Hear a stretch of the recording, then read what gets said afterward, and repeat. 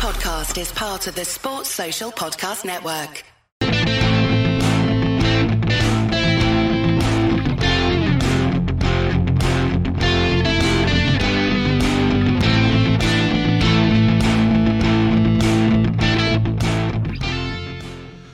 Hello, good evening and welcome to the Talking Cop on this Monday night, bank holiday in Ireland, non-bank holiday everywhere else. It is Gav and with me this week is Matt, and we're going to change it up a bit. Usually we bring three topics, three people, and we talk about them. But there's only two of us tonight, so we're going to get through loads of topics in the next hour. That's how we're going to do it. If you're in the chat, you're very, very welcome. Hit like so we know you're there. If you have anything from the weekend's football or anything football in general that you'd like to talk about, throw it in there and we'll throw it up on screen and we'll try read it out and we'll try discuss it. Matt, how are you? I'm doing well. I would have been doing better if I had a day off of work, but you know, you gotta take them where you can get them. In positive news, though, there might be another day off work coming. I see that the British King has been diagnosed with cancer, so might not need to wait 70 years for. Not need to wait another 70 years. Right, so you get a day off if there's a new king announced, is it? Is that how it works? Well, I don't know. There's only been one dead monarch in my whole life, so and I got a day off work for that one, so they've set a precedence. Okay, good start. Jesus. What we're going to look around is the Premier League this weekend. Anything that happened, or any football in general. If there's any talking points you want to bring up, people will bring them up. But let me start. And I want to start with this. And a time of going to air, as we call it, and by that I mean about 10-5 yesterday or whatever they were beating. Roy Hodgson still has a job as a Premier League manager. And I cannot, for the life of me, get over this. Because, firstly, the results are appalling, right? And secondly, he seems to come out nearly every week, if not twice a week, throwing his players under a bus, telling fans, like, there's nothing really to be excited by here. I don't know why he's not watching. Things like that. And how is he still in the job? Like, please explain this to me. Like he's trying to get fired. Like, has he signed a contract that says, I stay till the end of the season regardless? He must have. Yeah, he's going to come out and say, it was in Jurgen's interview he did there where he said, I know that I can't be sacked. And so maybe Hodgson's got that. But honestly, it looks like he's trying to. It really looks like he's trying to. Like, I know that Crystal Palace team, when you take Eze and Elise out of that team, they are poor. Those two are, if they're going to get any sort of results, it seems like it will be entirely off the back of Eze and Elise. But what he did on Sunday, where it comes out, where he was told by the medical staff that he wasn't fit to play, and he brings him on and then has to take him off because, shocker, he's injured. I mean, it's shades of Sturridge. Yeah, and I still blame that man to this day. Not Elise, Roy Hodgson. I still blame him to this day for the demise of Daniel Sturridge, because in the summer of 2015, he on the first international break, and I've said this loads, he goes away with England. He's clearly told, listen, this is the way we work with Daniel. This is the way he trains. This is the way he recovers. This is what we do with him. Roy Hodgson went, yeah, no problem. Turned up for England and he just fucking ran him into the ground. And he comes back injured and literally spent the next 4 years of his Liverpool career injured or very close to it, and ruined them. But like, I'm looking at Crystal Palace, right? I think I'm trying to see where they sit in the. So currently they sit 14th in the league, 5 points above the drop zone. Okay, and if you look at it here, right? So let me just go through. Let's go back to, let's say, the start of December. Okay, start of December. So this is the results since the start of December. Okay, which is 1-1 draw at West Ham, 2-0 defeat at home to Bournemouth, 2-1 defeat at home to Liverpool, a 2-2 draw with City, which was a bit mad, a 1-1 draw with Brighton, a 2-1 loss to Chelsea, a 3-1 win against Brentford, then followed by a 0-0 draw with Everton in the FA Cup. They get beaten by Everton in the FA Cup, they get trashed by Arsenal, they narrowly beat Sheffield United, and they get stomped on 4-1 by Brighton, who are like, that's their derby. Brighton is their derby. Like, he's 23 games in here. They're falling like a lead balloon. He's literally coming out and saying, my team are very good. He's telling the fans not to be excited by anything. He's like, when they get beaten, he's literally going, what do you expect? Like, do you know what I mean? It's literally like a senile old man. Do you know what it's like? Do you remember Clint Eastwood in Gran Torino? That's what it's like. Like, what Without all the porch yelling. hates everything, right? And just is like, this is the way it is. Get fucking used to it. He's not in there telling his young squad to, you can do it. He's literally sending them out going, I'm going to tell the media is our shit. And it won't be very entertaining while it's being there. Like, what has to happen here for him to be sacked? I honestly don't know. Like somebody said here in one of the comments that McGlinchey saying other teams getting possible points deductions will keep them alive. That might be the saving grace. Like it might just be they get through because who are they going to go out and replace him with? Like they tried Vieira, and I think Vieira really got the short end of the stick last year. He might not be up to scratch, but yeah, he went through the absolute ringer for horrible fixtures. Gets the sack. They bring Roy Hodgson in. They play nothing but the garbage in the league, and Roy gets to coast on through to the end of the season, and he looks like he's the savior. Odds are probably decent that Vieira would have gotten a lot of those same results that Hodgson got playing against those Dross teams, but there's not a lot of, like, Graham Potter is... Steve Cooper's being mentioned. I like the way you said McGlinchey there and didn't try O'Shane as No, his first I've name. given up on it. Yeah, I know you've given up on it. Kevin Ball says apparently Parrish and the other majority owner haven't spoken in ages. Probably at loggerheads over sacking him and who to appoint. Antio says, I can't believe the owners kept him for as long as they did. The squad that they have got is very good. A decent manager gets them up to mid to upper end of the table. I agree. I think they've some really, really good players. I think some of them are overrated. I do think some of them are overrated. But I think overall as a package, it's a decent squad at Crystal Palace. You add one or two more in, and they're a really decent squad. Like when you look around the league and you look at the likes of the Fulhams and like Everton should be really on 29 points, bar the deduction. I think they're as good, if not better than them. So they should be higher up the league. It just seems like Roy is just going, I'm not getting sacked. Don't give a fuck. 15 more games and I'll be out of here. And he doesn't really look like he cares. Like he just doesn't care. Curtis says Cooper, Potter available, possible options for Palace, improves them massively. But who takes it? Like, let's say Roy Hodgson doesn't get sacked and it goes down to 7 games left and Palace are in a real struggle here. Does Potter come in and say, fucking hell, I'm had a nightmare here at Chelsea. If I come in here, I think they're a good team. I'm a better manager than Roy Hodgson, in the modern game. What happens if it goes wrong and I get relegated with Palace? It's a real kick in the teeth.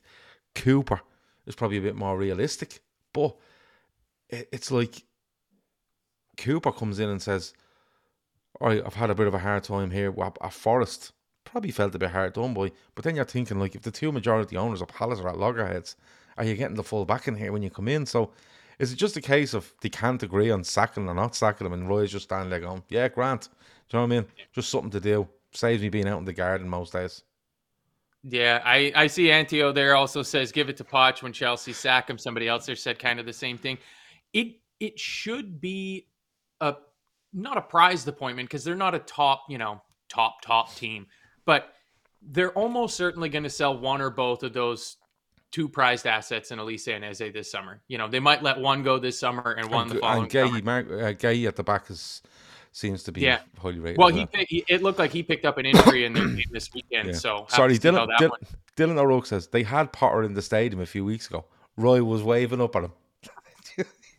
Which is amazing. Roy under severe pressure. They bring a fella to sit in the thing going, have a look here, and Roy's just waving to him going, oh Jesus, there you are, Graham. What's happening? Well, he was at another stadium here just recently too, Graham Potter. It seems like he's either a really big football fan or he's offering himself and his services to a fair number of clubs. I think he was at a Chelsea match, maybe? No, he was from Chelsea. It was somebody else whose manager is on the hot seat, But the thing with Graham Potter is that I think he's badly damaged by that Chelsea thing. Because he's at Brighton. I think he's doing a phenomenal job at Brighton, right? I think it's up there with what De Zerbi's probably doing anyway. I think De Zerbi is a match for Graham Potter. And the thing is, I think he's badly damaged by it, but he's 25 million quid or something richer for the experience. But Graham Potter, I think, is being quite clever here in saying, I need to pick the right job here. I don't need to jump back in and just go, look, I'm back. He needs to pick the right job because Graham Potter is highly rated and was highly rated at Brighton and was highly rated when he went into Chelsea. I thought he was a bit hard done by at Chelsea because of all the changes that was going on at the time. And you're seeing that even when Poch comes in. Poch doesn't know half the name of the players because there's that many of them. But the thing is, like, if Graham Potter comes in, no matter how good he is or how highly rated he is, one more bad job and, you know, he'll have to start over you're again. He'll pissing have to against go the back wind. to Yeah, he'll yeah, have to yeah. go back to Sweden and Yeah, start from the bottom and it build really his is, yeah. And just on the Elise and Eze stuff, like, before we move off, man, I just still can't believe the fella has a job. And someone else is there. Another news: Warnock is back in a job, 75 years of age, up at Aberdeen. Yeah, so there you go. He's gone to Aberdeen Well, in that's him. Scotland. That's him off the market then. So Yeah, and he like 75. Neil Warnock still doing it. Just not into retirement. Too much energy going on there with him. But just on Elise and Eze, like, Elise has been linked with Man City in the summer. I remember he was heavily linked. He's been linked with Liverpool, definitely, as one Liverpool have kind of kept the tab on. His injury, but I'm being honest with you. Every time I look up a Crystal Palace game, I go, I wonder how Elise played. Oh, look, he's not there. I'm like, what's going on here? Like, he's so highly rated. What is going on? But he's missed a lot of games this season. I think he's only played like, I think he's actually played more than you think. But when he's out, there's a big deal made of it. But like, surely Elise should be turning around going, I'm not going on the bench. I'm not fit. And that could genuinely, Eze plays an awful lot of football, but that could genuinely scupper a move to what could be a top 4 team for Elise. It absolutely could, couldn't it? Well, and you'd think that the ownership at Palace would be taking that into consideration because they don't have to just think about this season and how much it would cost to sack Roy Hodgson, pay him in Werther's Originals or something like that to get him out of the job. But if he's almost actively going out and damaging your prized asset, the person that's going to help balance the books and allow you to, reinvest in the squad and do all these things. If he keeps picking up injuries this way because of mismanagement, like almost deliberate mismanagement by Roy Hodgson, at a certain point, the owners have to be like you're starting to mess with the money now. And if there's one thing billionaires don't seem to like, it's when you mess with the money, their money. Yeah, it's tough. I mean, Elise was injured in the summer at the under-21s with France. He picked up an injury there, and then he got back into the team, and then he seems to drop out because I heard in the build-up to the game, because it was being the Brighton Palace strange derby that I still don't understand why it's a derby exactly, but they were saying that there's 4 Palace teams. There's Palace with Elise and Eze both playing, Palace with just Eze, Palace with just Elise, and Palace with neither of them. And the more you get Palace with neither of them, the worse and worse and worse they're going to do. So, I mean, luckily for them, there's a lot of dross down there below them, but results don't start picking up here in a hurry, they're going to be in trouble. But the thing I'm most looking forward to, because it seems like Roy Hodgson will be allowed to just retire at the end of the season, is once the sun comes back out in England and we can get those pictures of him just sitting on the bench with his sunglasses on, not moving out of his chair for the entirety of the game. Because that was when he was, Watford manager? They brought him back in? And it was the last game of the season, and he just sat there for the whole 90 minutes. Like, he couldn't have fucking cared any less. And then he went over and he but the waved best thing to about the that was Palace he was Palace manager, leaves, ends up at Watford. Funnily enough, after having a big nearly punch up with the Watford mascot at Vicarage Road, which was incredible, starts waving at the Palace fans after Watford play Palace, goes back to Palace, and he literally, this summer, he'd be just sitting, on Brighton Pier, a big fucking ice cream, just licking it. He won't give a fuck. But Michael Elise, 11 matches this season. He started 755 minutes, 6 goals, 3 assists. Good return. Good return, but the good return in 6 goals and 3 assists. But 11 matches out of 23. Yeah. And he's only started 8. So, you look at it, and I just can't get over that. But look, he's still in a job. Fair play to him. I don't know how it's still going. People going on about, you have to be having a laugh at me going on about Warnock in the sweepstakes for the Liverpool job. Will you have a bleeding day off? But we might get on to the Liverpool thing later. But you wanted to talk about Chelsea. I do want to talk about Chelsea. I mean, interesting that we talk about managers that you're surprised haven't gotten the sack yet. And It's obviously a different regime at Chelsea because there is no chance ever that if Roman Abramovich was still running this team, that Mauricio Pochettino would still be in the job. Like, he would have been fired weeks ago, months ago. I was listening to a story, I think it would have been on maybe Thursday, maybe Friday, about Chelsea's issues with the FFP. So, I mean, what does Tarek says here? It says But Tarek Chelsea's going to says, get a point. so I'll read it out in full. He says, Chelsea are going to get a points deduction also. Based on rolling 3-year cycle for FFP, 2018 through 21, 222 million down. 19 through 22, 241 million down. 20 through 23, 270 2022, is 277.3 million down. That's around the 2023 numbers, which will be 2020 to 23 or 21 to 23. It might be 21 to 23 because they're shortening it to make it stick by the end of the season so they can sanction anybody before we move into a new season. And a clear slate on everyone. But it's not a clear slate because when you go into next season, the following year, they'll go, by the way, you were down this amount. They're not changing what way they're looking at teams. They're changing the amount of times they're looking at them, which means on a yearly basis you will have to hand them in, and it won't be a clean slate. You will still be millions down.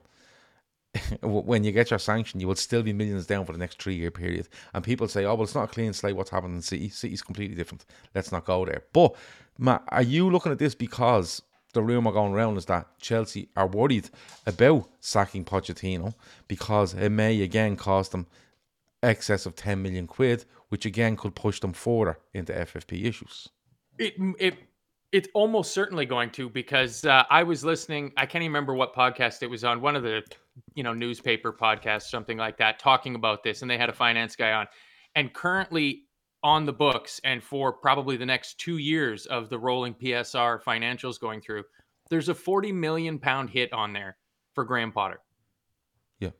That includes both buying him and his staff out of their Brighton contracts, which wouldn't have been that much money, and then immediately paying them off to sack them. And that money's not going anywhere. So that's going to sit on there.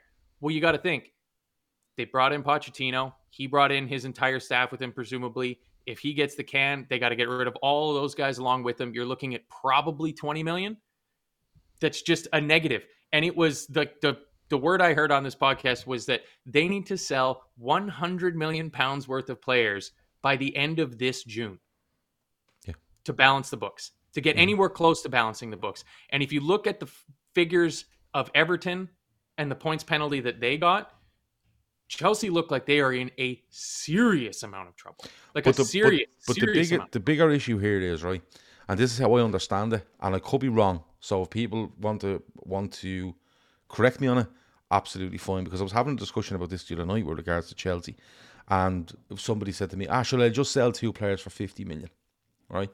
And I was like, yeah, but that's not how it works, because most transfers, so let's say Chelsea need to sell 100 million worth of players, right? Now, I know they can go down the whole homegrown route. You sell them, it completely comes off the books because it's marked as all profit.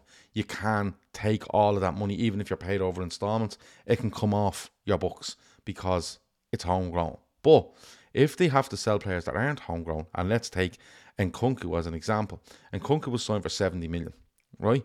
Which was probably over 7 years, 10 million a year for 7 years, right? So if they sell Nkunku tomorrow for 70 million to Real Madrid, right, over 5 years, that's 14 million a year, okay? They can't take 70 million off their books, right?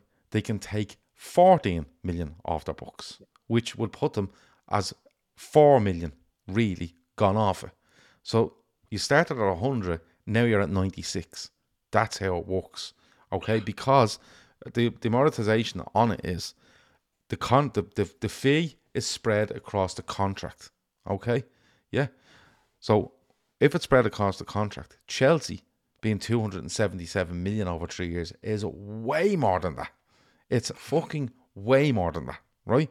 And if they sell a player for 70, okay, they have to go, right, yeah, but hold on. You owed out this for all these years, okay? So they'll come off your books for the next 5 years. But this 70 will come off at 14 ago. Do you get me? Yeah. And that's where somebody was saying it to me during the week, saying that's where their problem is, and that's why you have to go for the homegrown, because there was no fee on that. Okay, there was no fee on that. The only way they can get away with it is if Nkunku was signed for 5 years, and in the 6th year sign a new deal, then he becomes a zero player. If you get me. Yeah. So if then they sell him for 70 can come off your books, or 14 can come off your books, depending on how you're being paid. But it's still only around 14. Do you get me? But it's no, sorry, the 70 will come off because you're only paying his contract. Do you get me? You're not paying out to a club, which is crazy, and that's why Conor Gallagher at 50 million is being, or 60 million is being quoted, is being brought out, because if 60 million goes in Conor Gallagher, okay, they can write 60 million off their books. Yeah, they can write it off, because even though they might be paid across this period, the 60 million is coming to them. Do you get me? The 60 million is coming to them. They don't owe anything. So they can take that 60 and put it off now. Okay? But against that, they can't use it again across the term of Conor Gallagher's new contract going forward. And that's how I understand it. And that's why the 100 million, while it doesn't sound as a lot, it is a lot. It's absolutely a lot.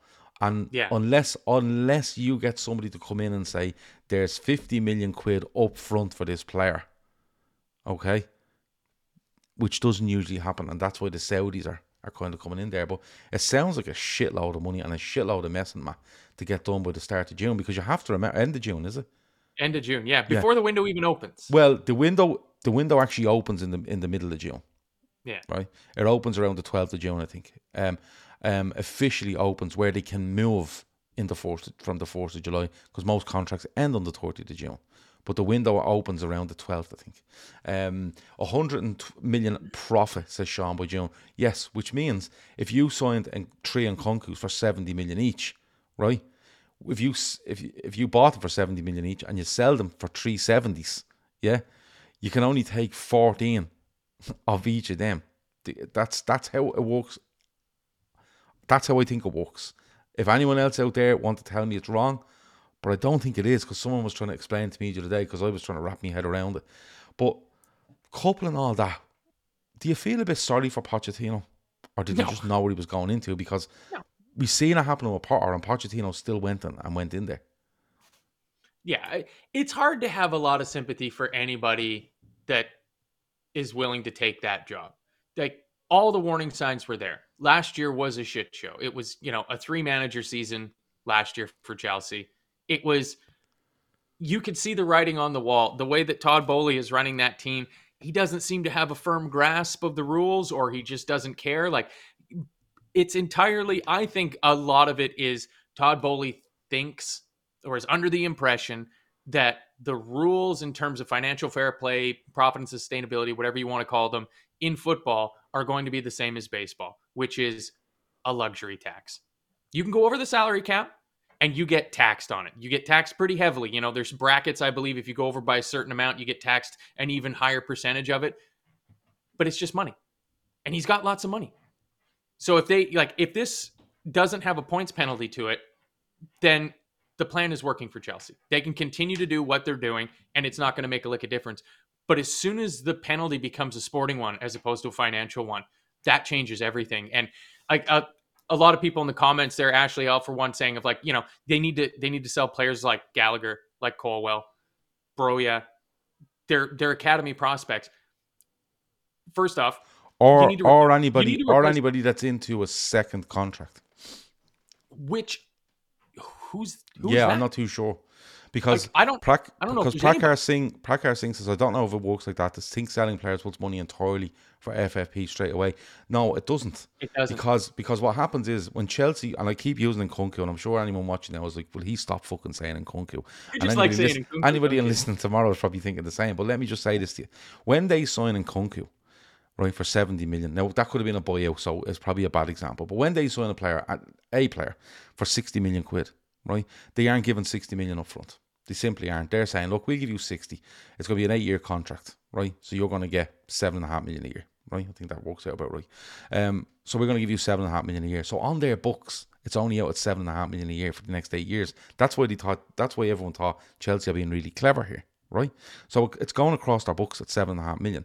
If they sell that player for the same amount of money, the 60 million doesn't come straight off Chelsea's books because the buying club are buying him on a 5-year deal for 60 million, which is 12 million, 11, 12 million a year, is it?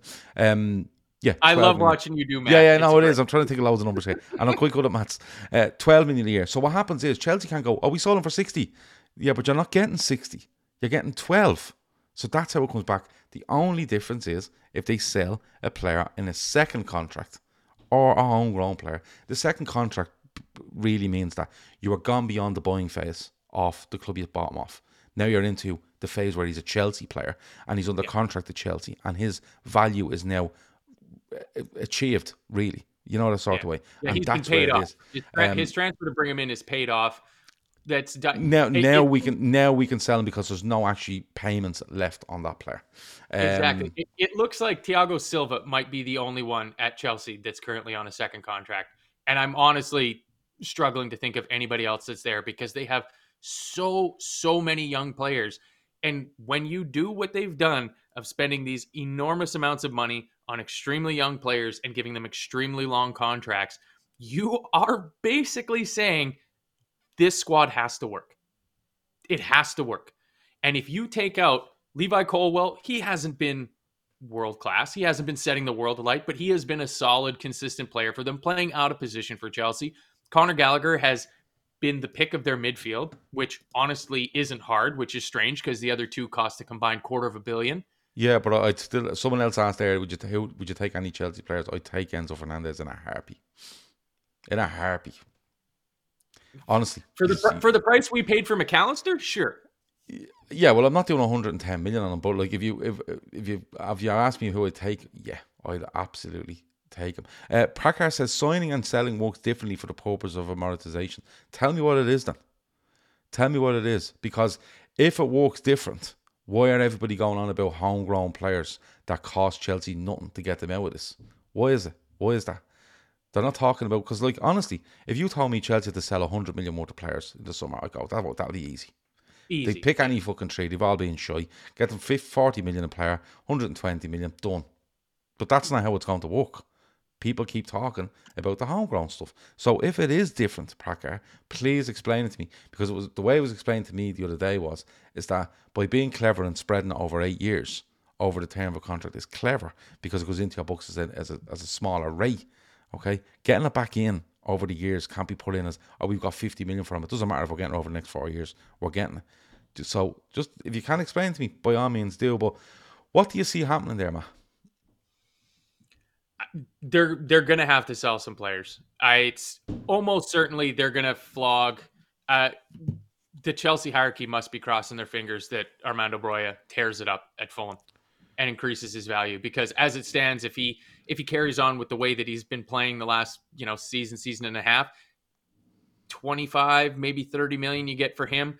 Maybe you get Gallagher. Maybe you get 50 million for Gallagher. But I was talking with Kev about this after one of the shows we did after this news broke, and it's like, surely the other teams in the league have also heard this news and just go, we'll wait. When Chelsea comes ringing and says, "Hey, Tottenham, you want Conor Gallagher for 60 million pounds?" You'd like to think that Levy there would be smart enough to go, "Give me a call in July." Let's see. Give me a call on the 28th of June, and let's see what the price is then, because it probably won't be 60, 65 million anymore when they start to get a little bit desperate. But they're going to have to sell some players, and then I think the issue is that the cupboard for their homegrown players starts to look dangerously dry. And going forward, they have to make it work with these players. And just before I let you jump back in here, the other two elephants in the room is that at the end of this season, they get the contracts of Lukaku and Kepa Arrizabalaga back onto their books again. Yeah, because Owen Borg says Prakar is right. The full transfer fee is considered immediate income and helps clean up the books. It's different to when buying a player.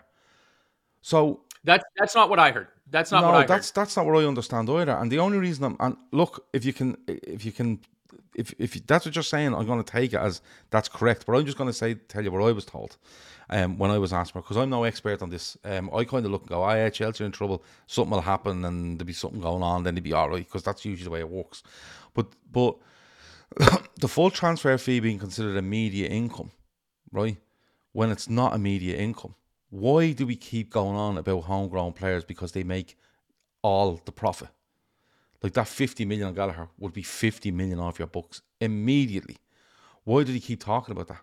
Why is there a big deal made of it? And why is there a big deal being made of this story then? Because let's be honest, I could sell you 3 Chelsea players tomorrow for 150 million and you wouldn't even notice they were fucking gone. So why That's is not it? nice to say about Romeo Lavia. Come on. That's what that's my whole point on it. If it's a case of they need to clear 100 million, easy. There's no story here. Yeah. So Yeah. how is it different to buying a player and selling a player? I heard the same thing that you're under the opinion No, sorry, of. own is right. Kev says own is right, but only on homegrown or players who don't owe transfer payments on. So that's what I mean. And if Owen is right, he's probably saying the exact same thing to me as me is. If he's homegrown, all the money. If it's a player that was signed 4 years ago and is now into a 5th, 6th, 7th year at Chelsea, he can be sold for the full profit. Yeah, so there you go. But on Poch, does he last much longer? Does he be given the chance? Forget the money side of it. Again, I think it comes down to who else is there.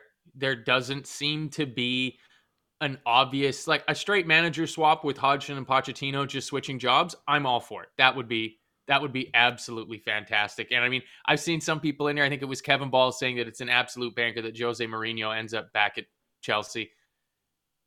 It's hard to even see Chelsea. Like, I know their fans are pining for the old Roman days.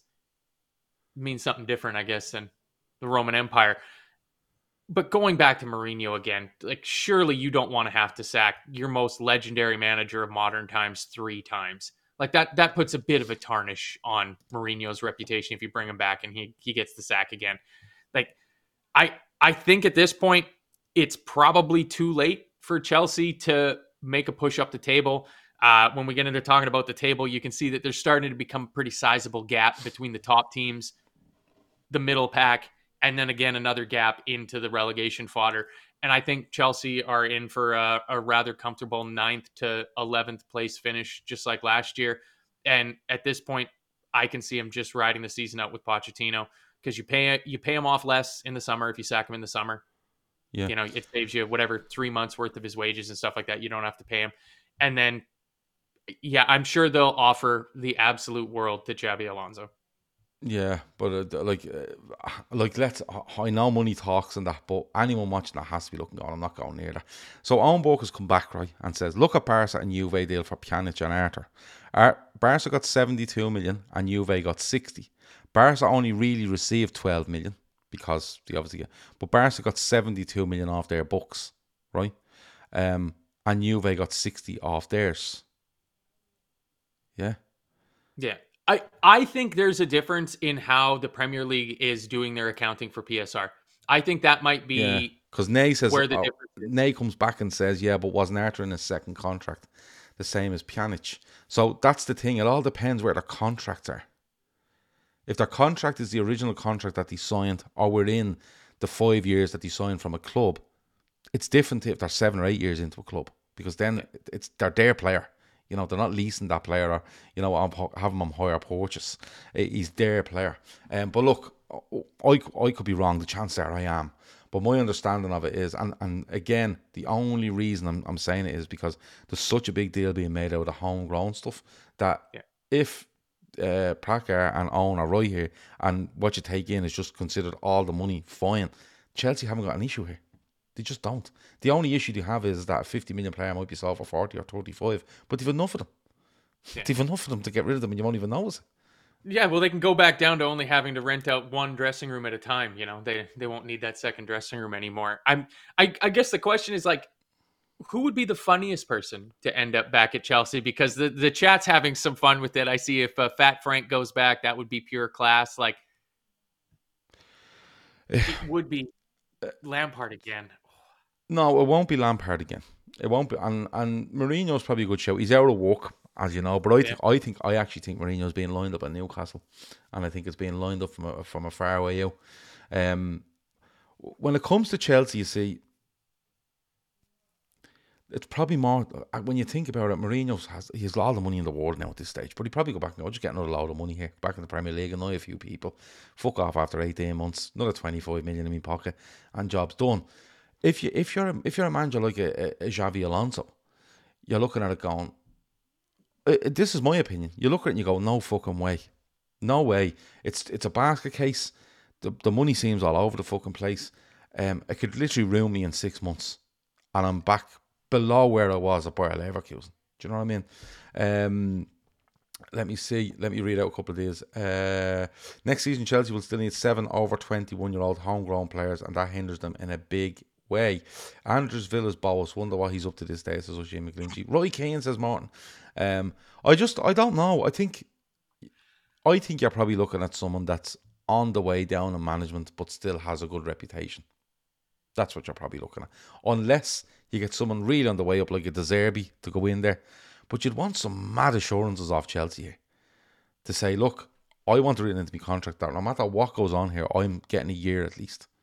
Yeah. Actually, I'm getting at least 18 months, so you can't fuck me out after one season. I just think it's a bit strange. It's very strange what's going on there, and like maybe the stories are being overhyped with regards to the money. Because if you're in the chat here are saying, they can easily cover that, and they don't even need the help of the Saudis, but they will have to take a hit either way, won't they? Because if you look at if they're quoting 60 for Gallagher and you want Gallagher, you just go no. Yeah. I'm starting to bid in at 35. Yeah. And what we do is we're happy to pay 50, but I'm not telling you that. So I'll bid at 35, and if another club comes in and says 40, fine, we leave it till the last second, we go in with 45. Then the other club says, "Oh fuck this, I'm not going into an auction here." Leave them to the 45. You get them at 45. They're going to have to take a hit on some players, regardless of whether they're homegrown or not. Just the way it is, man. Yeah. If this is the case, and I don't see why the story would have been created to fill column inches. In a normal season, a normal month, that would be fine. But we're still only, when this dropped, it was still only a week out from Jurgen Klopp announcing he's leaving Liverpool. Like, it wasn't like there was a lack of stories in the footballing world to fill up column inches with. And this story just kind of landed. And so it makes me feel that there's some truth to it. And yeah, there's going to be some deals to be had. And I mean, I don't know how they replace him because they've got so much value on their books and so many high-paying long-term contracts for players that don't really have a transfer value to get them out. You know, even if you want to bail on a guy like Mark Cucurella, you're taking a huge loss. I only thought of him the other day. Is he still at Chelsea? Yeah. Yeah. Yeah. Doesn't play. No, do you know what? I don't know. This is weird, right? But I noticed that the guy that was at Spurs and went to United on loan, he's now at Brentford. Yeah. Right. And I was like, fucking hell, when did that happen? Didn't even know that happened. Right. Was he on 6 months to United and then just when the 6 months was up, he went to Brentford? Okay. Right, cool. And then I don't know why Cucurella came out. And I was thinking, where is he? Haven't seen him in ages. And I was like, he's probably gone on loan. And I don't even know it, but yeah, he must be there. Nope. Can you imagine if Brendan Rodgers ended up a Chelsea manager? Brendan Rodgers is doing his best to absolutely make a hames of the Scottish title up at Celtic at the moment. They were absolutely appalling in the Europa League. He shouldn't get near another Premier League job. The job he's doing up in Scotland, it's horrendous. But listen, that's Brendan for you. Yeah, look, we're going to have to see what happens with Chelsea. If there's anything else you want to talk about in the chat, throw it in there and we will have a little chat about it before we go in about 20 minutes time. Before we move on, Matt, and you might have something else you want to talk about from the weekend, our fundraiser is live.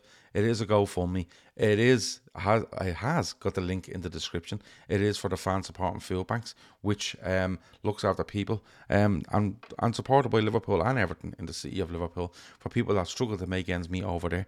And we are supporting them. We are trying to get to €10,000. And we will be splitting the money between fan support and food banks and the Lighthouse in Dublin. The Lighthouse in Dublin is a cafe ran by volunteers to stay open as many hours as they possibly can throughout the week to help people with, warm, hot meals, a warm place to sit, and in from the terrible weather we've got this winter. To be honest, they do so much for people, and €10,000 to be split evenly. If you can donate, please do. Link is in the description. It takes you about 30 seconds to throw us a fiver. If you're going to go out for a pint, if you're going to buy a coffee, if you're going to, I don't know, if you're going to bring lunch one day to work instead of buying one and give us the €5, it'd be absolutely amazing. Like Kev always says, the fivers and the tenors are the ones that keep this ticking over. We are running a golf day, and we're filling up quickly with players for that. We don't know if we're going to do a raffle that night with prizes, but we are looking for. It depends if prizes start coming in, to be honest with you. That's one that kind of left to the last minute. But we are absolutely looking for sponsors for the golf day, so you can sponsor tee boxes, you can sponsor long drives, you can sponsor nearest the pins, you can sponsor players if you want. I don't care. But it's going to be, talkingcop1@gmail.com. Send us an email there. Tell us what you want to do with regards to sponsorship. We'll look after you straight away. And we want to get to that €10,000. We won't stop till we get to it. We don't get to it in June. We could be here till the following June, but it doesn't bother me. Once we get to the 10,000 at some stage and give those two brilliant charities €5,000 each, that will be perfect. No football prizes thing at the moment because the Klopp's one sold out in record time. So I'm waiting for the next prize to come in from them. And if you're not a member of the channel, consider it. It's €4 a month. We're doing plenty of shows all week across the free feed. The members feed is probably averaging 4 or 5 a week as well. We're trying to do as many of the ones at 10 a.m. in the morning, but that does depend on my time. I've sick people in the house, so tomorrow's one is in doubt. But if the sick people aren't sick, I'll be here at 10 a.m. in the morning. And that's a little bit of football chat, and then just mayhem for 20 minutes before we all set off and really start our day. Matt, is there anything else? Oh, the best 90s film, says Dylan O'Rourke. Go away from football for a minute. I've been diving into crap films recently, such as The Lost Boys, Can't Buy Me Love, and Three Ninjas, and would love to know the best movie from the 80s, 90s, when acting and editing was poor. The Goonies, of course, is a classic. It's hard for me to look past Terminator 2. Okay. I just think Terminator 2 is. Are we allowed to go into the 80s? Did he say I'm not, no? I'm not saying Terminator 2 is in the 90s. I'm saying if you go into the 80s, E.T. was brilliant. E.T. was great. I didn't have that one on VHS growing up as a kid, so I don't have the nostalgic connection to it that a lot of other people do, because I didn't get to watch it over and over and over again. Whereas you give me the Terminator and the Aliens movies, well, now you're right in my wheelhouse, because those things were on repeat in my house. Okay. Let me see what films come in. Antio says Terminator 2 easily. Let me see. Oh, Prakar says GoFundMe doesn't work in India. Any idea on how I can make any donation? Well, I'll tell you what you could do, Prakar. If you email talkingcop1@gmail.com, we will get on to you. We could give you some bank details. If you can bank transfer it to us, and we can then from that bank make the donation on your behalf. We can do something like that. Yeah, look, if you're stuck in any way, whether it's sponsoring us or sending a prize, or you want to put money up for a prize, just email us. We'll make it work. Like I said, if you want to send me the money and send me out on me to buy the prize for you, I'll absolutely go out and do that for you. There's no issue there at all. War of the Buttons, Dylan O'Rourke says, stumbled across a film you hadn't seen in years, he said. Rocky, says Archie Dillon, Back to the Future and Space Jam get a shout out as well. Any more football stuff, Matt, you want to talk about? I've got 15 left. I was just going to say, I mean, the random movie stuff I'm all for, because I don't get to do that very much on a post-match show. I wanted to give a shout out to a complete turnaround for two much maligned strikers in the league that are in absolute bang on form, Richarlison and Neil Maupay. Neil Maupay has scored in every one of Brentford's games in 2024, and Richarlison, after scoring 2 in his first 38 games for Spurs, has 8 in his last 9. So, Yeah. you know, every But possible situation can be turned around. do you know what about now? Maupay is a scumbag, right? There's no doubt about it. He scores tonight, City win, and people watching City, you're mad to watch City. You just leave it until Liverpool play them, and then don't watch them again. And I'm sure Twitter's in meltdown now because City can go top if they win their other game in hand, which ironically is against Brentford. Funny enough, but the thing about Richarlison was, and I was listening to the Everton reaction to the Spurs game. Everton fans were clapping him when he scored. Like, Everton are in this shit, and he's scoring goals against them at Goodison, and there's people in Goodison applauding this fella scoring goals against them. What are they doing? Do they think that Richardson's going to go, I'm flying here with Spurs, but Everton fans are clapping me for I'm going back to Everton? Yeah. Like, is that where they are with this? Well, it makes Ashley L says there. Anyone see the Everton fan punching an empty Richarlison jersey? And Absolutely that was in a WhatsApp phenomenal or a game. It's so funny, and at the same time of like, it is so sad that we've come so far as a species, as humans. We've been to the moon, we've got telescopes that are a million miles away from Earth, but we still live in a world where a kid has to say his favorite player is Richarlison. Yeah. That's sad, isn't it? Like, that is just sad that you have to cheer for a team and end up saying my favorite player is Richarlison because he is just a shit bag. But yeah, I'm happy that young fella was able to get his anger at Richarlison out. Do you know what? Give a shout out to Rasmus Højlund as well. Yeah, He's scoring quite well recently, and I think he looks a decent player. I just think United are all over the shop, but they're starting to play to his strengths a little bit, and he's scoring some goals. Cantor says, lads, to get a membership, can you sign up on YouTube on your phone? Yeah, if you're logged into YouTube on your phone and you're on Android, there's a join button, okay, which is really easy to do. If you're on iPhone, though, there isn't a join button. So what you actually need to do is there's a little, I think it might be a little arrow button. Somewhere on your iPhone that actually brings you to the desktop version of YouTube, okay, instead of the app version. So when you're on your iPhone, you click YouTube, you click the app, you open the app, and you watch. When you're in the app, I think there's a button that you can press to go to your desktop on your Apple iPhone, and when you go to the desktop site, you will then see the join button. Apple don't allow you to join, I think, via the app. You must do it through the desktop site, but the desktop site can be accessed on your iPhone by pressing that button. Someone in there on an iPhone will tell me, but you definitely can get a membership through your phone. And look, we're doing our best. We have got the greatest series at the moment. We done the title series. Keith is still doing the Helm series, which will come up more. It's just about getting fans at the right time to do that. And we're doing the morning shows as much as we can. But we did say at the start we will do them as much as we can. We're averaging probably 3 a week of them, and then there is more member stuff coming. And it just supports us. It helps us keep going. And Ashley says just use a computer. It's way easier. The funny thing that's what I ended up doing. Yeah, but the funny thing is that a lot of people have YouTube accounts on their phone and don't have it on a desktop. They just don't. The sort of way. But you can do it on an iPhone. Memberships out of me. Yeah, you can do it on an iPhone.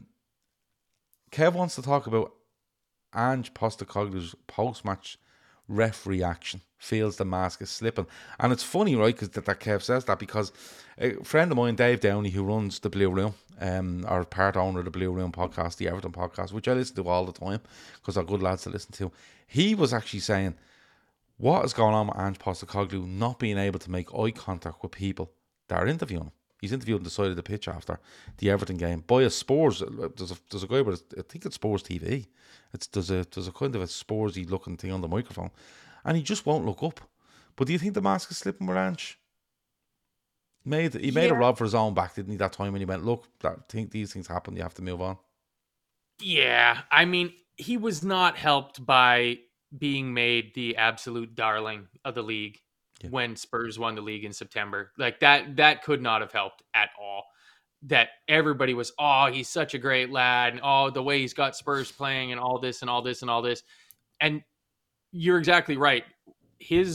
What he said after our game against Spurs was always going to be held against him. That was the level of consistency that he needed to keep for at least the rest of this season.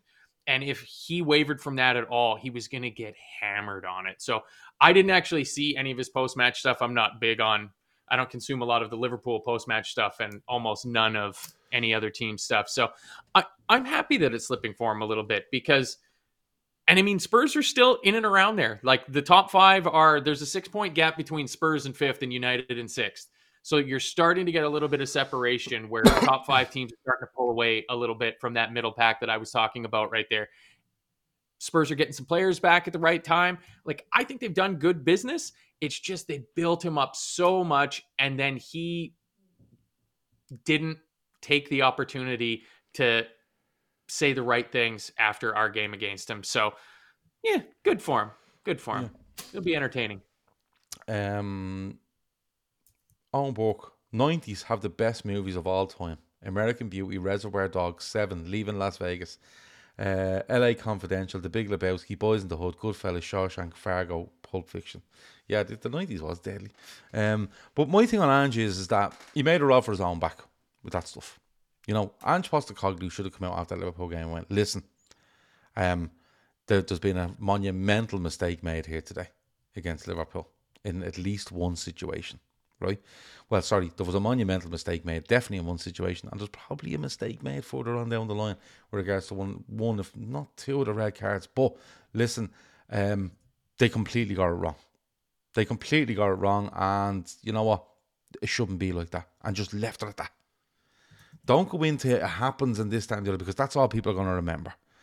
And it was like somebody commented there, and I think it might have been Kev that said it a while ago. That Kev said it a while ago, saying, and a few on this, Dunner said it as well, where he just went, look, they're going to build this fella up, and in a couple of weeks that they're going to bleed and absolutely slaughter him. And it just seems to me like that's starting a little bit. That is starting a little bit where they're turning on him. And you know what changes it? Results. If you win a few, results change. Like you look at the response to Arsenal there yesterday. And listen, I don't really go in for whatever happened at Arsenal yesterday with regards to the celebration. I'll let them. If that's what they do, that's what they do.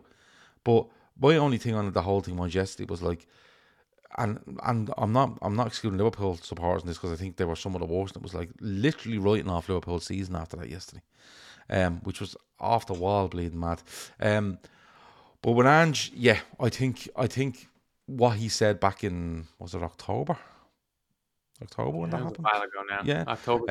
I think they've kind of just left that sitting there stewing and waiting, and yeah, that could be one of those. Prakar said he could have just deflected the question. He just didn't need to support the refs. He didn't need to support anyone or not support anyone. Just say it was wrong. It shouldn't have happened. But I don't know what I'm meant to do about this. Can you move on to the next question? Because that would have been good. For such a good lad that everybody wants to go and have a pint with and stuff like that. Like a joke would have just worked so perfectly there. Yeah. Like, you know, he could have just been like, ooh, I wouldn't want to be Howard Webb after that. And you just move on to the next question. Yeah, exactly. And you just kill it. But when you keep going on about it, it's not good. Let me see what else we have here. O'Shea said he made his bed with that angle. He wouldn't allow Liverpool walk one in after the mistake was shown. Wow. Yeah. Oh, no, sorry. I've read 2 completely different things at one time there. You did. O'Shea says, made his bed with that angle, so has to deal with decisions going against them. It's part of the game, because that's what he said. And Kev said his mistake was saying he wouldn't allow Liverpool walk one in after the mistake was shown. Yeah. Were Liverpool looking for one to be walked in? I'm not too sure, because they couldn't really do anything. They didn't really know what was going on till half time. But yeah, look, I just think Ange, unless, like, he'll be okay if Spurs keep getting results. But if they get results like they did the weekend, even though it was a 2-2 draw, they will. The media will just mold you. That's just the way they go on. There's no grey area. They're either for you or they just hate you. Do you know what I mean? And they'll want you out. But he still seems to have the backing of the Spurs fans, so maybe the media won't bounce too far on him. And he should have the backing of their fans, because they are exciting to watch. And I mean, yeah, there's still, like, I think it was Kev mentioned the Spurs DNA. that's still there. It will take a while to evolve that out if it is entirely possible to get rid of that Spursiness in the DNA. But to me, there's no question that Spurs this season under Postecoglou are a much more entertaining team to watch than Spurs have been since probably the Pochettino era of Spurs. Yeah. And that's all you hear from the Spurs fans is that they don't care if they win anything. They just want to watch attractive attacking football. Yeah. So, and the thing, there like, you go. like, don't get me wrong, I thought it was ludicrous what he done against Chelsea when down to 9 men. Ludicrous, Yeah, right? that was, But when I watch sports, right, I know what he's trying to do, but I just don't think he either has them drilled properly to do it, or is probably a player too short to do it. And what I think he's trying to do is he is trying to play a high line. But the reason he wants that line so high is that he absolutely swarms over teams in their own half. You know, like Liverpool used to. Liverpool used to swarm all over you, and all you could hit was percentage balls up. And he has got the pace at the back to sort that out. Anyway, any more football stuff before we go? Is there anything on your mind football-wise before we go, Matt? Or would you just like to throw 90s movies at me? No, I'm just happy to see that there's some people here in the comments. Of Brian O'Halloran came and said to me that he now understands what I meant when I said after on the post-match show yesterday that we still control our own destiny.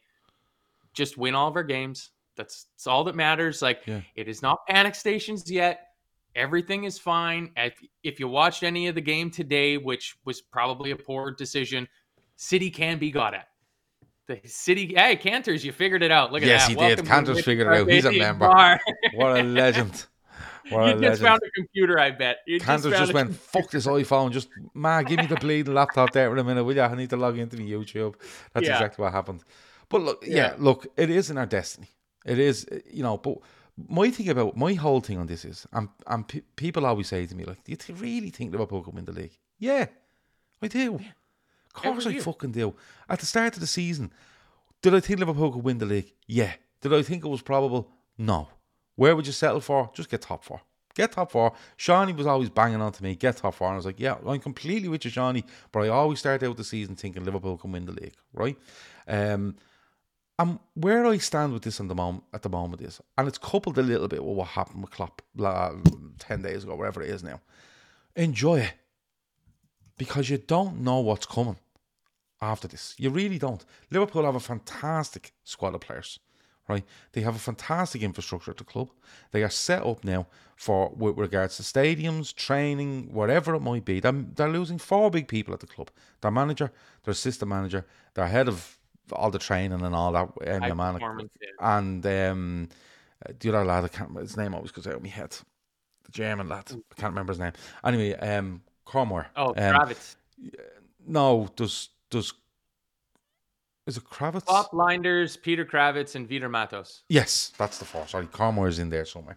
But what I'm saying is that we don't know what's going to happen. Would we like Xavi Alonso? Yeah, I would. I think he makes the most sense. He hasn't got the most experience, but I think he makes the most sense, right? But we don't know how Xavi Alonso goes. We could literally be sitting here this time next year going, lads, we're 5th. But Xavi is, he's still fucking getting things done. A bit like Ange Postecoglou. And we might just have to settle for that. Okay? But all I'm saying is, and I'm not telling you what to do, and I'm not telling you how to act, but my opinion is, and my advice to people is, enjoy it. Yesterday wasn't enjoyable. But don't let it get you too down. Liverpool haven't done that in an awful long time. They've lost 2 games in 34 in the league, going back into last season. 2 in 34. One of those was Spurs away. One of those happened to be Arsenal yesterday. But I tell you something, I actually take defeat at Arsenal than I would say going away and losing to Forest. Because that's just unacceptable, right? Yeah.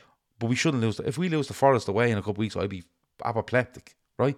But you can come on the post-match show. Yeah, but enjoy it. Just enjoy it. See where it goes. Liverpool may win no trophies. Liverpool may win 4, 1, 2 or 3. We don't know what they're going to win. But at the start of the season, put your hand on your heart and say to yourself, Liverpool will be top of the division going into February by 2 points, possibly 1 behind, right? But as of the 5th of March, Liverpool are top of the division, okay? They still have to play their nearest challenger, which will be Manchester City. They've Arsenal now out of the way, right? Haven't been good against Arsenal this season. Enjoy every second of it, right? Because this is Genuinely, you're down to the last 15 league games under Jurgen Klopp. You're down to possibly the last 25 games under Klopp in all competitions. Just enjoy it. And wherever it gets to at the end, you can... My thing always is, at the end of the season, have them lads put in everything they have. Yeah, that's good enough for me. You can argue over whether they're good enough, or they're not good enough, or they're finished, or they're not ready. We can argue over that. Just support them between now and the end of the season. Enjoy every minute of it. Enjoy them being Liverpool. Enjoy what we have, because what we have, I think, is quite unique in the footballing world with us and Jurgen Klopp. I think it's quite unique. So when it gets to the end of the season, let all the dust settle and see where we are. And we might be celebrating loads. We might be fucking in the doldrums because we haven't won a thing. But at least say you can enjoy it. Because what happens is, if you get to the end of that season and you have won a couple of trophies and you haven't enjoyed it, as much as the last day of the season, you're like, yeah, you'll sit back a couple of days later and go, I was a fucking misery through the whole lot of that. And I'll tell you why I'm saying that. Because Sean Lawson in 2020, and he doesn't mind me saying this, in 21-22 when Liverpool were going for the quadruple, right? Going for the quad. I sat with him watching the European Cup final when Liverpool were beating Real Madrid, right? And he was a fucking nightmare. From the minute he walked into the place to the minute he left, he was a nightmare. He was in the height of a fucking bad humour, to the point where I just went, I can't talk to him. And Charlie Lawson, he'll admit this, because he said it a few times himself. And he admitted after, he said, you know what, I didn't enjoy what was going on there. We won 2 trophies and I didn't enjoy any of it. And because we lost the 2 big ones at the end, it compounded my behaviour. And he said that loads of times. And when you talk to Shawnee now, what does he say? Enjoy the journey, because he's actually thinking back to a couple of years ago. So enjoy it, see where it takes us. But let me tell you something. Jurgen Klopp and them players aren't going to let you down for effort. They might make mistakes. They might get a couple of bad decisions against them. They might win a couple of trophies. They might win fuck all, right? But they will not walk away from that season without giving everything they have for you. So just go and just ride it and see what happens. That's where I will be on it. Yeah, and Thor had a comment there a little earlier. It says, lads, what if we're getting our players back at the right time? Our injuries were in December and January. Now we could have a stronger squad for the business end. That's the sort of thinking that I'm on board with, because I go into every season not only thinking we're going to win, but I think we're going to win 38 of 38 games. Until you start seeing the team play and you go, okay, well, we're probably not. So, I mean, this season, it's City is the only team where I can, unless I'm, trying to be down on it. But I have such confidence in the team that we have, the players that we have, the coaching staff, everything, the spirit around the club, all those intangibles that you can't measure. It might not even be real things. Just the myth of Liverpool Football Club, the power of Anfield, stuff like that. I don't see why we can't do it. So until mathematically it can't be done, I think we're going to do it. And you have to enjoy it. Because, I mean, that season, that was when I decided I can't wait any longer. I'm just going to go in, free up a couple of $1,000s from the old bank account, and I am going to Liverpool because I want to be able to say that I was there for a game during that season. Now, granted, it was a loss at home to Inter Milan in the Champions League, so I didn't pick a very good game to go to, but that's part of that enjoying it part, because I probably would have been about the same for the 13-14 season. And then you finish that season, you come up a little bit short, you're absolutely distraught and broken. And then in a year and a half's time, you're going, Jesus, what I wouldn't give for 13-14 again. Yeah. Yeah. And that's what it is. Like Antio says, if Virgil's post-match interview doesn't get you behind the team, I don't know what does. Yeah, it's just, I always say, where are you on January the 1st? And where are you on March the 1st? Okay? And when it comes down to March the 1st, you will know where Liverpool are with regards to a title race, because on the March the 9th, they play City. Okay? Yep.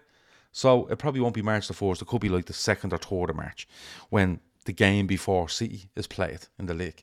And you'll know where it is. Okay? And stuff will happen in that meantime. That Arsenal thing will happen.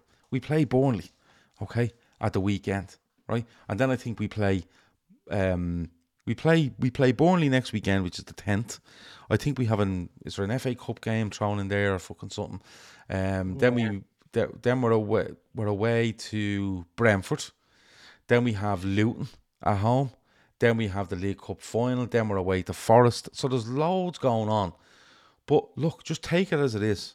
And the game before we play see where we are. If we're a point behind, Bring it on against City on the Sunday. It'll be mayhem. If we're a point ahead, bring it on. Same thing applies. It doesn't matter what's going to happen. That City game, if we're within 1 point or ahead by 1 point or level or any chance to get closer to City or go above them or stay above them, Anfield will be absolutely rocking. And then players won't let you down for effort. We don't know what's going to happen. We could get beaten. But just enjoy it. Enjoy every minute of it. It's gonna be fucking great. It's going to be absolutely brilliant. Brentford, Luton, Forest is the next 3 after Burnley. So there you go. Right, Eminently winnable. Those should be bankers. Well, they're the ones. If you want to win a title, you have to win. You have to. Yes, you have to absolutely win. Have. You have to go. Absolutely. Like I can get them up now. I'm nearly sure it's Brentford at home. Burnley home, Brentford away, Luton home, Forest away is what Cantor says. Then City at home. So we're home away, home away, home away. So sorry, just in full. It's Burnley at home. Burnley at home. Brentford away the following week. Then on the Wednesday we play Luton. Then we play the League Cup final. Then we play Watford or Southampton in the Cup. Then we're away to Forest, which is the 2nd of March. And then after that you will know where Liverpool are. Then they play City at home. They go away to Everton, home to Brighton, away, home to Sheffield United, and blah blah blah carries on. Right? Just stay with it. Just stay with it. You can't change what's going to happen anyway. Just stay with it. All right. Chris says we're here for the moaning. Look, we moan sometimes, but I just think from if you look back at the start of the season where we were, what we had to do to this squad, if you look at the announcement by Jurgen Klopp 10 days ago and factor all that in, I just think, in my opinion, the only way you can do this is to enjoy it. It's the only way to do it. There's no point sitting there in the doldrums for the next 3-4 months. There's just no point. Do you know what I mean? Brentford and Luton will give us a good test, but we beat them, says Kev O'Sullivan. Listen, fucking right. I'm not the ultimate optimist, because I do like, if I see something wrong, I'll say it. But don't be surprised at what happened yesterday.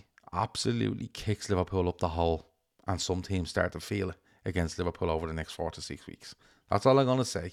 Because Liverpool, did they rest in their laurels? Were they a bit tired? I don't know. But that was a shock to the system yesterday. Not that you were beaten. The way we played was a shock to the system. And those players are better than that. And I think they'll want to show it. And there is players coming back. Salah will be back soon. Endo's out of that Asian Cup.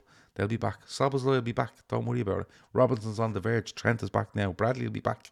There's loads coming back. Thiago's turning up. They're all the bleeding boys are back. It'll be all good. Just let's just get on the cans and see where it takes us. We're going to go. I will do my best to be here at 10 a.m. in the morning for you members. I will do my best to be here at 10 a.m. But as I said, there's a couple of patients in the house at the moment, and we're trying to see early fitness tests in the morning for them to see how we are. The poor dog is not looking too healthy over your shoulder there. No, do you know what the dog does? The dog gets up on the sofa, gets really comfortable, gets warm, gets down off the sofa, lies on the floor, which is colder, obviously, and then in 5 minutes' time, he'll jump back on the sofa. He just jumps up and down. I don't know why he just doesn't find a semi-warm place to lie that's comfortable. The funniest thing is, the place he lies the most on is just a normal towel laying flat in the hall on a wooden floor. That's what he likes. That weird dogs are. Anyway, that has been the Talking Cop for Monday night. Thanks a million to Matt. Thanks a million to everyone in the chat. Thanks to Cantors. This show is for Cantors who became a member. Fair play to him. And also, Morton got a membership. Somebody gifted a membership, and Morton was awarded a free membership. So 2 new members of the Nippy Carpathians bar. What's this tonight? Yeah, that was tonight. Hold on. Oh, yes. Okay. Johnny Doyle gifted one Talking Cop membership, and Martin was gifted a membership by Johnny Doyle. Nice one. So Martin's in. Fair play to Johnny Doyle. You can do that as well. Oh, there's a little tip for you. If you're on YouTube, you can go into your settings and you can hit to accept gifts. So if someone randomly throws a membership into the chat, you may be in line to get it. There you go. Antios is great show. I feel so much better now after yesterday. Well, you would do, because if you start comparing yourself to what's going on at Crystal Palace and Chelsea, Liverpool is the bleeding business. It's the great place to be. But anyway, we're gone. We will talk to you tomorrow. We hope to have a show at 10 a.m. in the morning. We'll sort something out for tomorrow night as well. Like I said, we try to keep as many shows on as many mornings and as many evenings as we can. Talk to you in a bit. Thanks to Matt. Over and out.